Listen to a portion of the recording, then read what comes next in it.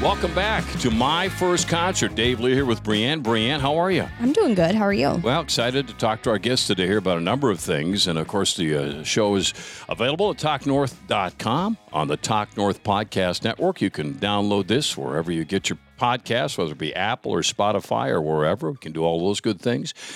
And it is brought to you this morning by Star Bank. Great to have Star Bank with us, and by Propane, the environmentally friendly energy for everyone. More on those in just a little while. But today we welcome in a couple of accomplished musicians. It's funny because I was saying before, Brianne, I've known these two guys for a long time, and I knew they were musical. I had no clue. I knew Paul a long time ago, just as Paul Peterson. And I knew his family a little bit in the musical background. I had no idea the accomplishments of this guy. And then my buddy Bill McReavy Jr., who I've known for many, many years, never knew he was a musician. And then I went to see a concert where they debuted the new CD these guys put together by the band Red Stiletto. And I was blown. I walked out there going, I just feel so stupid. I had no idea. And that wasn't the first time I felt stupid, but... So anyway, welcome, you guys. Thank you for being here. Oh, great to be here. Yeah, it's fun to be here with you. It's fun to talk to musicians about their first concert, and so let me start with you, Paul. The first concert that you attended. Do you remember it? Among the first. You know, it's goofy for me because I come from a musical family, and my first concert was probably one I was a part of. So that doesn't count, right? So we'll take that out of the play. All right. So doesn't count today. Let's count today. Okay. I really, you know what I think it was?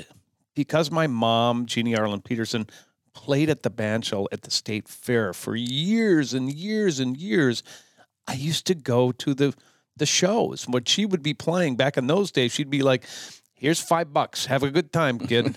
She'd send me off, and I would go to the grandstand, and I think it was either Mac Davis or the Doobie Brothers. It was one of those two, but back in those days, you know, I'd wander off through the State Fair, and back in those days, and they'd have the dime toss, and I'd get a bunch of dimes, and I'd come home with like 35 ashtrays. What are you going to do with these? You're 10. You don't smoke, do you? So Mac Davis or the Doobie Brothers. I can't remember which one, but both great memories of a simpler time, you know, the great state get-together. I saw the Doobies pre-COVID, and they sounded, I couldn't believe how good they sounded, still. They are great, and what's cool about it is that Michael McDonald has become a friend of the family's, and he's one of the big influences on me. I was doing an interview yesterday, as a matter of fact. They made me pick my top 5 records, and I went through my normal Stevie Wonder, Earth, Wind & Fire, Rocky Robbins, Miles Davis, and then I went the Doobie Brothers, and they kind of went, huh? And Minute by Minute was one of my favorite records. And it, you know, harkens back to me going to my first concert, you know, with the Doobie Brothers. And Michael, what a voice. In the last 10 years, we've become friends. And what an incredibly nice man he is. Yeah, you'd hear him with James Ingram and all sorts of... Oh, yeah. You know, I heard him on with Bruce Hornsby and something. I mean, the guy he backs up a lot of people. He backed up so many people it became a parody on Saturday Night Live, if you remember that. He would run from one recording session to the next recording session. Was that speaking in tongues? What was our... I don't know, but we liked it. So, Bill, what was yours? Well, I tell you, it goes back to 9th grade in high school, so that's like 1977. Oh, you gave your age. And yeah, there you go. Do the math. And it was Rush. The band had formed. Our first band was Black Lace was the name. And the 4 of us, we were so young, in fact, that the bass guitarist's father took us to the old Met Center. We had to go with a parent. I mean, we didn't drive. You know, you got to get there somehow. And so we went and saw Rush at the old Met Center that was torn down then for making the Mall of America. They tried to tear it down. I remember that. Yeah. Whoops, let's take 2, ladies and gentlemen, and scene. So, but it was a great concert. Mm-hmm. And, you know, our guitarist at the time, first guitarist of any band I was ever in, Jeff Johnson, he was a huge fan of Alex Lifeson, the guitarist of Rush. And then I was, of course, a huge fan of Neil Peart, who I think was possibly the greatest drummer ever. Were you a fan when you went, or after you saw him? When I went before, because I'd been tuned into the album and the band, but this is pre-everything, pre-internet, so you had a vinyl album that you'd be looking at and listening to on the turntable, and reading every liner note. And then of course back in the 8-track tape days, and what's funny is that so that was a huge influence, but also Buddy Rich at the Carlton at a very young age. My cousin played with Buddy Rich. Bobby Peterson played with Buddy. Wow, he's an amazing. I think he did things that people today most drummers cannot do. He was an amazing drummer. We used to have, when we were on the road with the Steve Miller Band, there was a tape circulating of Buddy Rich cussing out his band. That is so brilliant. I mean, it traveled and went from band bus to band bus to band bus to band bus. Someone actually ended up putting it to music. It was so ridiculous. He was an interesting character. I didn't know the character. Let me find them for you. But I knew the drummer. Price of greatness, right? Oh my gosh, you guys, it's just classic. Because anybody who watched the Tonight Show probably knew who Buddy Rich was. Oh, yeah, if they didn't know drummers pre, they knew him from Johnny Carson show. What was the other drummer's name? Edge O'Shaughnessy? That's correct. Wow. And my cousin played on the Tonight Show for 30 years. Stop it. Tommy Peterson. What did he play? He was a tenor player. Still a great tenor player. Lives in Cali. Wow. So he played with Doc too, probably. Sure. Oh, of course. Yeah. Yeah. What a great gig to have. Show up at the studio, play for a couple hours, go back home. Yeah. All done. Thank you. Check, please. Check. That's right. And now we're in reruns. Another check, please. Yes. Paul, as a musician, who are all the people you've played with? Oh, man. My family, number one. Right. I always got to say that first. They were the ones who mentored me and encouraged me. And then right out of high school, I auditioned for More Stay in the Time and was in that band for Purple Rain. And then Prince formed a band around me called The Family. And that was, in the mid-'80s. And then I broke away from Prince, much to his chagrin. He didn't love that. And I went and had 2 solo records, one on MCA and one in Atlantic. And then went on to tour with people like Donny Osmond and Peter Frampton and Kenny Loggins. And I don't know who else I'm forgetting in there, but Oleta Adams. It's been just a great ride, really. Bill, how'd you guys get together? It's interesting. Actually, the Edina Rotary Club. That's right. It's probably the best thing that ever happened to me in my life, or one of the top things. It's really a great organization, and then meeting Paul and his family, and so I came to Paul. You can tell the story however you want to. I came to him one night, and we sat out. I said, I want to talk to you. I talked to him at Rotary, and after one of the meetings, and then we ended up in your backyard by the fire pit talking, and it was pre-COVID, or it was just COVID. COVID was coming in, and what did I say to you? What's your recollection? I write songs. I'm really into playing music, and I've always known him as a funeral director for Washburn McReavy and owner and whatnot, and we were buddies. And he came up to me and said, "I really want to maybe do some writing with you." And I went, "Oh, isn't that cute? That's so cute."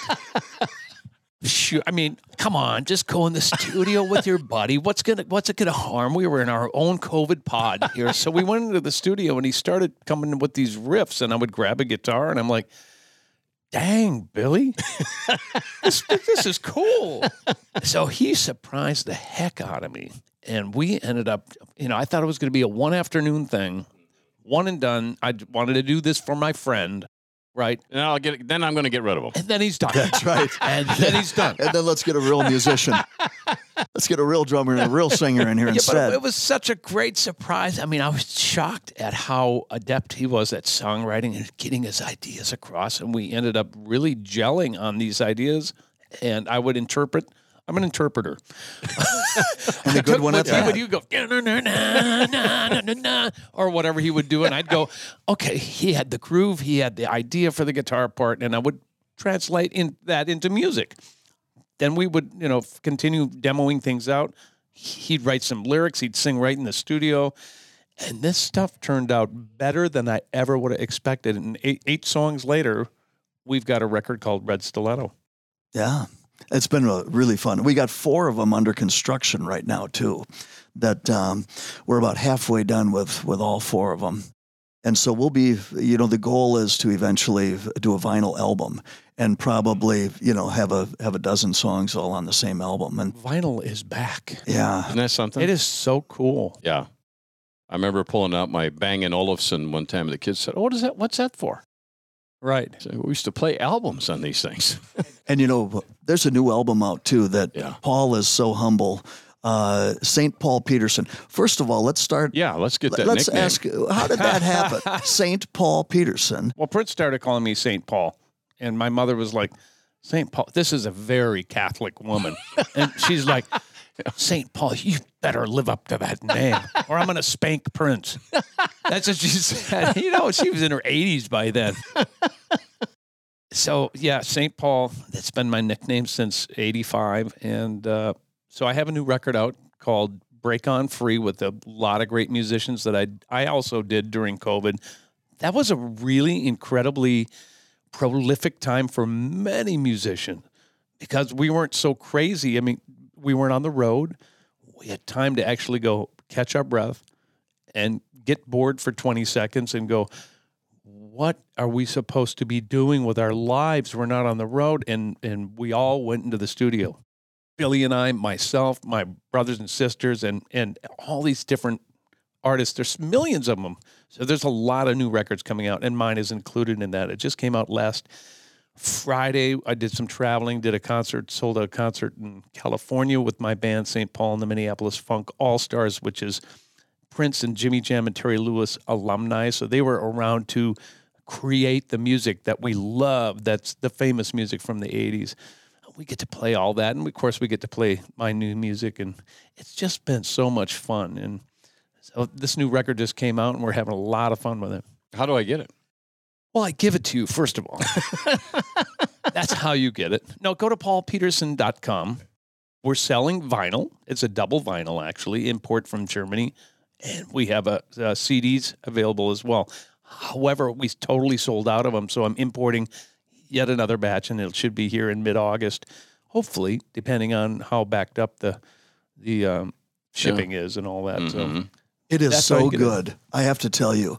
I mean, especially after spending about 2 years in the studio and having 3 live performances with Paul. Actually 4. Yeah, counting the Dakota, Crooners, Treasure Island Casino, and St. Patrick's. Yeah. Catholic church in the backyard, which was really fun outside just a couple weeks ago. But I can tell you, this album, I'm just blown away by it. It is so good. One song after another, each one is better than the previous one. It is so good. I better get my wallet out. Break On Free. Yeah. 5, but it really 10, is. It is amazing music. And knowing Paul and how he writes and how he thinks and he's amazing at producing. And it's just so good. Thank you, Billy Boy. Yeah. Appreciate that. My favorite song is Big City. Really? And Blue Cadillac. Okay. Oh, He likes the so rock good. stuff. And I mean, Break On rock Free is stuff a on the title record. track, and that's an amazing song. It's just one after another is just really good. And one of the things I did with Paul, the first time we went down to the studio when we didn't know what we were going to do, we had done 2 studio tapes back in like 10th and 11th grade. With Black Lace, and then the name changed to Rendeavor. But we did 2 studio tapes. Steve Kilbride, and you said that you knew him, Steve Kilbride Studios, which was in his basement. Really a nice guy. And they called him Killer. Or I know Steve, the guy that owns the studio. He knew him. Okay. His nickname was Killer. Yeah, Steve knew him. He said, I know who he was. But I played these songs for Paul. So, there we had like a foundation to work from. But then, I said, maybe we could redo one of these or something like this.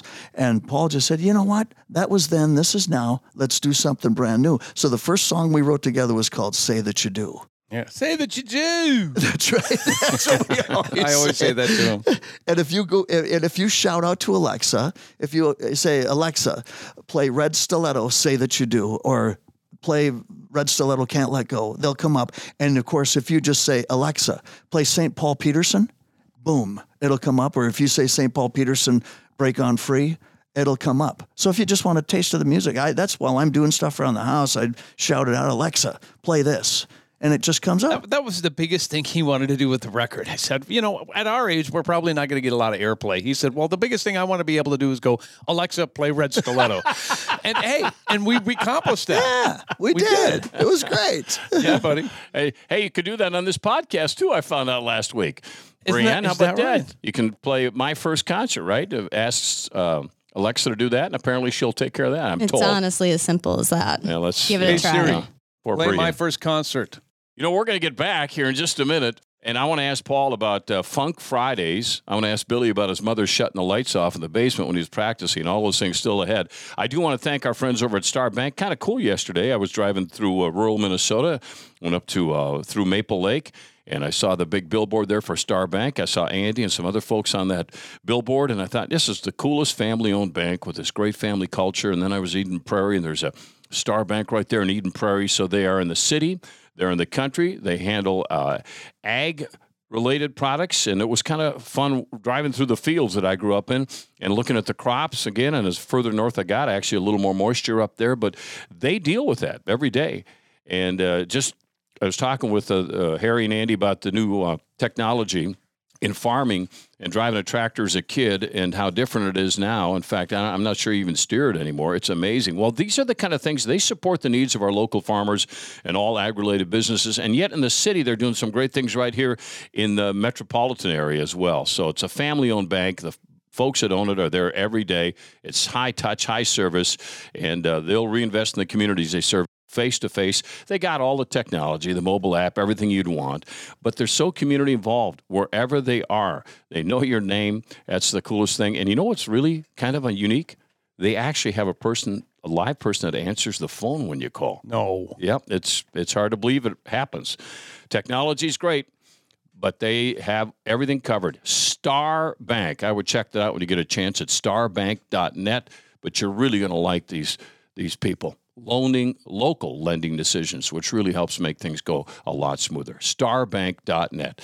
Okay, let me get back to you, Billy, and I want to talk about your growing up playing. You guys are rehearsing in the basement, and your mother, you can't hear anything she's telling you, so apparently she had some system about turning the lights off and on. Is that right? Well, what I did, actually, Dave, is the band rehearsed, typically, oftentimes the rehearsal would be at the drummer's house because it's too much equipment to move. But we moved it around a little bit, but in order to be able to practice on your own. So we played in my basement a lot, and I'm grateful for my parents for that. And what was amazing was that my mother, this is pre-cell phones and everything, and so when the phone would ring, and it'd be one of my friends, there were a couple times when I was playing, and I would be just dripping wet, and playing with the headset on and listening to cassette tapes, and then prior to that, of course, were 8 tracks. But I would be rehearsing and playing and had my headphones on, so I couldn't hear her yelling. And so she'd come down, and all of a sudden I'd see her waving her arms. And so I came up with a system where I had to sacrifice the family's light bright. And I put it right between my 2 bass drums. I had 2, 22-inch bass drums. And this was in the days that we were playing quite a bit. So I put the light there. I went to Radio Shack, about 50 feet of electrical wire, ran it all the way up into the kitchen. All she had to do was flip one switch. The light would glare in my eyes between my 2 bass drums, and boom, I'd stop immediately. I'd check the phone. If no one's on the phone, I'd come right upstairs. And so we had a system that, and she'd always say that her dishes would rattle when the band would play, and, they were very supportive of me. My mother always said I knew where he was, and I knew exactly what he was doing when I was playing the drums or when the band was rehearsing. True. So she wasn't too upset with that. Because one of the things you do now is if you give somebody's child the gift of drums, it's kind of like, okay, good luck to you. It's not in my house. So it's pretty nice that your mom would put up with the drum set down in the basement. I would say. And she paid for lessons when I was just a little kid, really. I mean, on a drum pad and then a snare drum. and I can still see her paying cash. You know, I can still see her paying cash to the Steve Folstead, the guy that gave me the first lesson on a drum set. And the first song that I learned was 50 Ways to Leave Your Lover. That's the hardest song ever to learn. Why would you pick that one? I guess Steve started me at the top. Steve Gadd is probably the finest drummer in the world, and that's one of the most copied, sought-after techniques to be able to play that. And that's your first thing lick. you learn. Yeah. It's a great little drum lick. I thought maybe it's because you had a bad relationship you're trying to end it. Well, that followed. And more than once. Yeah, there you go. Say, Paul, let me ask you about Funk Fridays. You were talking about COVID. Yeah. You came up with something that's taken off. Well, what's goofy about this thing? First of all, yeah, Funk Friday is a 1-minute funk jam that I've done 121 consecutive times in a row, every single week. I was in New York City in, I think it was March of 20, and that particular day I was doing a concert at the Iridium, which is right near all the Broadway theaters. The news came on that they canceled all the Broadway plays that night, and that was when I did my first Funk Friday, right before my performance. So Funk Friday #1 was born, and here we are, 2.5 years later, over 200 world-class musicians have contributed to this incredible little series that I have. And it was just born out of fun and camaraderie and to bring some levity and light to this sometimes dark world of ours. And I think music and what you're doing here with this podcast is so cool because music is all about healing. And I really think it's something that is the great uniter in our world. And that's exactly why we put Funk Friday together. That's why people of such stature will contribute to it. There's no money involved. It's all about bringing this to the people to give them a minute of no noise and no fake news and no bashing. It's just music for music's sake. Wow. Yeah. So how do you hear it? It's all over my social media, on Instagram, St. Paul Peterson, or I have a podcast as well. It's called Music on the Run, and that's where we started that. It was actually a ploy to get people to listen to my podcast, and it took on a life of its own that is just incredible. So not only do we do that, but we have the Music on the Run, and you'll be able to find it at all those different places. Concert. I asked you about your first concert. What's memorable about some of the concerts you've played through the years? Anything stand out among the others, whether it be with Prince or whoever? Billy, any of yours that kind of anything? I mean, I've always said, well, one of my favorite concerts was at the old Met Center again, REO Speedwagon, because it was very early on, and Kevin Cronin and just is such a great entertainer, and I think a really good person, and a really good guy, and then. Also, my favorite concert probably ever, though, was at Target Field out Paul McCartney. I was there. Yeah. Paul was there. I got two buddies in the band. It's just so much fun to go, you're with McCartney now. How are you with McCartney? How great is this? He's got autographed stuff. Paul's got autographed stuff in his basement from Paul McCartney. I mean, come on, It's pretty cool. That was a highlight for me. We opened up for Paul McCartney at the Hollywood Bowl. It was my last concert with the Steve Miller Band in 1992. And Paul came on the bus, hung out with us, and I missed the Beatles by about 4 years. I was born in 1964, so there was a period of time there I was too young to really get into it. But my older brothers were like, oh my gosh, who's on our bus? So they were freaking out, and we all got autographs, and it's been so much fun to be able to be around someone like that through my friends who were playing with him. And really a nice guy, just matter of fact, humble. It's pretty cool that Paul McCartney, he just turned 80, didn't he? Yeah.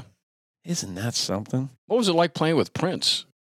I'd never really played with Prince. I sat in with Prince. I was in the Prince organization. I was in Morris Day in the Time. That was fun. We rehearsed for like 6 months, did one whole gig. Then he formed this band called The Family around me and his then girlfriend, Susanna. We rehearsed for 6 months, did one gig.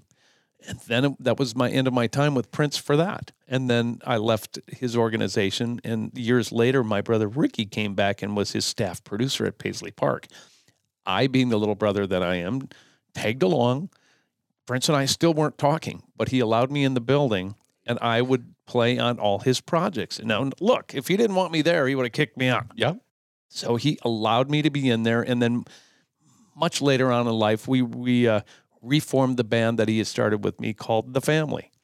And we were going to name it The Family and not include him, and he summoned me to Paisley Park. You are summoned. So I went out there, and, he was trying to intimidate me, and I'm a grown man with 2 children now, so that couldn't happen. So he's like, you can't have this without the most important person in the band there. I'm like, how do we make that happen? He said, well, first of all, we do something different than what you're doing. You can't have this name. So bottom line, I decided to change the name of the band. My wife said, I like my house, okay? We don't want to get into some sort of a lawyer battle with Prince. He's got more money than us. So we just changed the name. He and I became fast friends after that because I wasn't letting him intimidate me. And I gave him crap back. He gave me crap. It was just like a friendship at that point. So it was quite nice. Yeah, and the fact that he talked to you, he didn't spend a lot of time chatting, did he? Not until we rekindled that friendship again, which was really cool. And I saw him the September before he died. He asked me and my band, LP Music, to come and play for his album release party. He came up, gave me a great big hug and said, I want to jam with you tonight. And I'm like, okay. I just missed sound check, didn't I? I went, yeah, you missed sound check, but you don't need to sound check. You're Prince. I said, set up a guitar amp over there. He never ended up doing it. That was the last time I saw him, and it was really cool. Do you think this could just be an assumption of what we think of Prince and kind of his genius, madness, whatever you want to call it? Him allowing you in the building and then also playing on the albums and all the music that was being made. Is that because he just respects talent and people that are dedicated to the craft? Because he just is such a respecter of musicianship and all that it superseded any personal BS that you guys could have had? I think you're right on that. I think he actually respected me for leaving him too, deep down. Sure. Because I stood up for what I believed in and went the route that not many humans would, in their right mind, would take. My family said, "Are you crazy?" And I went, "No, I'm leaving." So I think he really respected that. And I was doing a lot of internet stuff at the same time that he was doing internet stuff, getting my product out that way without a major label. He was doing the same thing at that time, and he liked that. So he would see me in the aisles, however, or in the building. He'd be walking towards me. I'd be walking towards him. He would do a Prince 180 and walk the opposite direction when he would see me. So we never, until the very last moment when Ricky was done with his contract there, I wrote him a letter and say, look, I know that we didn't see eye to eye for many years, but I want to let you know how much you've done for me. You've done for my brother Ricky. Thank you, thank you, thank you. And that was my way of closure. I get a call the next day that says, Prince wants to see you. So I went in, and he wanted me to be a part of his band. He said, Paul, what are you doing for a living? I'm like, I make music. I was here for 6 years working on your records. He said, do you want to be a part of my band? I went, well, tell me more. He said, well, it's an all meatless band. Meatless band. This was when mad cow disease was a thing. So he was trying to make us all be vegetarians, and I was like, no, man. I love you, and thank you for the offer. And so that started us back on the road to being buddies again. Isn't that crazy? I bet you didn't know that story. Every time I talk to you, I learn something new. So among those concerts, any stand out for you? And I'm not asking for a favorite because that's unfair, but there are a few. Playing with my brothers, probably in the Steve Miller Band, in front of the Grateful Dead at Shea Stadium with 60, 70,000 people there. Being able to see my brother on one instrument and my other brother on another instrument, pretty darn incredible. Second one would be my family Christmas concert that we do every year, where the same reaction. I see every single one of my siblings just killing it on their instrument. That's pretty spectacular. And then two personal things for me. I played Carnegie Hall and played the Sydney Opera House. And those are two things that, will always stand out in my life. Just to be able to say, hey, I played the Sydney Opera House. Yeah. Yeah. Yeah. I sure did. Yeah. He's always bringing that up, isn't he, Bill? Always. It never stops. I don't think I've brought it up since I did it, so you asked. Here's Paul saying he's played Carnegie Hall. I'll tell you what, I played Crossroads Bar in Siren, Wisconsin. Yeah. When the drinking age was 18, Dude. And let me tell you, we killed it. We got invited back the second night, and then again a second time. There you go. Yeah, rock on. In Siren. Musicians Wisconsin. dream about that. Oh, I that know. was big time. It was. For us. More with Paul and Bill here in just a second. I do want to thank the folks at Propane, which is the environmentally friendly energy for everyone, bringing us this podcast today. And we all talk about, reducing carbon emissions. It's a big conversation topic right now, obviously, with the price of gas. But how do you reduce those emissions? And yet you got to meet this world's increasing energy needs, right? Well, Propane, if you haven't thought about it, here's an excellent way to reduce emissions and yet meet the energy needs we have. It's clean. It's non-toxic. It's an energy source that helps reduce carbon emissions right there and right now, as a matter of fact. Propane's carbon intensity score, and I know you don't have a scorecard at home saying, I wonder what Propane's carbon intensity score, but I give this to you just so you have an idea of how it works. Their score is 80 here in Minnesota. Grid electricity in Minnesota. This is wind and solar. Their carbon intensity score is 136. So chances are you didn't know that propane was that much cleaner than electricity. But it is, and it's pretty incredible, and we have an abundance of it too. And the growth of renewable propane means generations to come can use this as well. So millions of us rely on this propane, heating homes, businesses, fueling vehicles, on-road, off-road, a lot more too. I was just talking to a buddy the other day who has propane in his truck. Propane, the right energy right now. Find out more about what propane can do for you and maybe more importantly, the environment by going to propane.com. I have to tell you something. It is so surreal for me sitting here listening to Dave because, first of all, he's been retired, a year? About a year, yeah. But I'm a CCO head. My mother and father were on CCO in the 40s and 50s, and my sister, Patty, in the 90s into the 2000s. And to hear your voice and be sitting across from this legend of radio is just so incredibly cool. And I'm so honored to be here. Really, it's so fun. I'm such a fan of yours. I'm a fanboy right now. Yeah, it is a privilege. Well, I appreciate that, but I'll give you a quick way that I get humbled or got humbled back home. I was there just last weekend, as a matter of fact. And as a buddy of mine I grew up with, we played sports together. We're a year apart. Yep. And he was knocking down a few in the bar, and I just come back from Boston. I'd done some 4 Twins games. In 91 when they won the World Series, and I went back home, and everybody at home on the tractors listened to Twins baseball. And of course, I didn't think about that, so I'm sitting at the bar with my buddies and my old coach, and he slams down a beer and comes over and puts his finger in my chest and says, "You're no blank and big deal." And I had said nothing. I said, "Hey," you're right. I said, "I talk to the world. You feed it. Thank you." Wow. Whoa. "Don't ever forget it," he said. And he walked away and slammed, and he just felt good. Oh. Because you, in a small town, you don't think you're something special. Mm-hmm. So that's hopefully never been an issue for me because I'm not. I know that. Oh, my. But we think you are. You two guys, holy smokes. I mean, music-wise. No, Paul's the real deal. Yeah, but Billy, like Paul was talking about, I had no clue. And I've known you for a long time. Didn't he surprise you? Yeah. I mean, we've got the CD at home. Yep. There you go. Great writer, great drummer, great singer. You're very kind. Well, Paul is so humble and his whole family. And, one thing, I don't know that we mentioned it or not, that the Peterson family, what was it, first musical Minnesota family or something, the award that you received? It was the Hall of Fame award for the family. Yeah. I guess it was 2019 or something. You're getting one. You're getting a huge award coming up here. I just got it. It was the Minnesota Black Music Award honoree, which is incredible. I called back and I went, "Are you sure are you sure you got the right guy here? I'm a white kid from Richfield." And they said, "Paul, you've been playing black music your entire life. You've done incredible things for the black community and for black music. We want to honor you." And I'm blown away by that. That may be how humbling. The neatest thing that's ever happened to me. Ever. Congratulations. If you want to hear a sample of that, of what he is and what he can do, Blue Cadillac. St. Paul Peterson, Blue Cadillac. Oh, you It's like an that one? amazing song. Oh, you're It fun. is so good. It makes Johnny Lang look like, he's an average kind of guy. I've known Kid for years.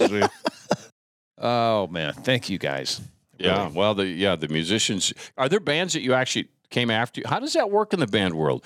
That Steve Miller wants you, or Prince wants you? You just get a call. It's primarily word of mouth and your network that you have around you. So the Prince call was from my brother-in-law, Stuart Pastor.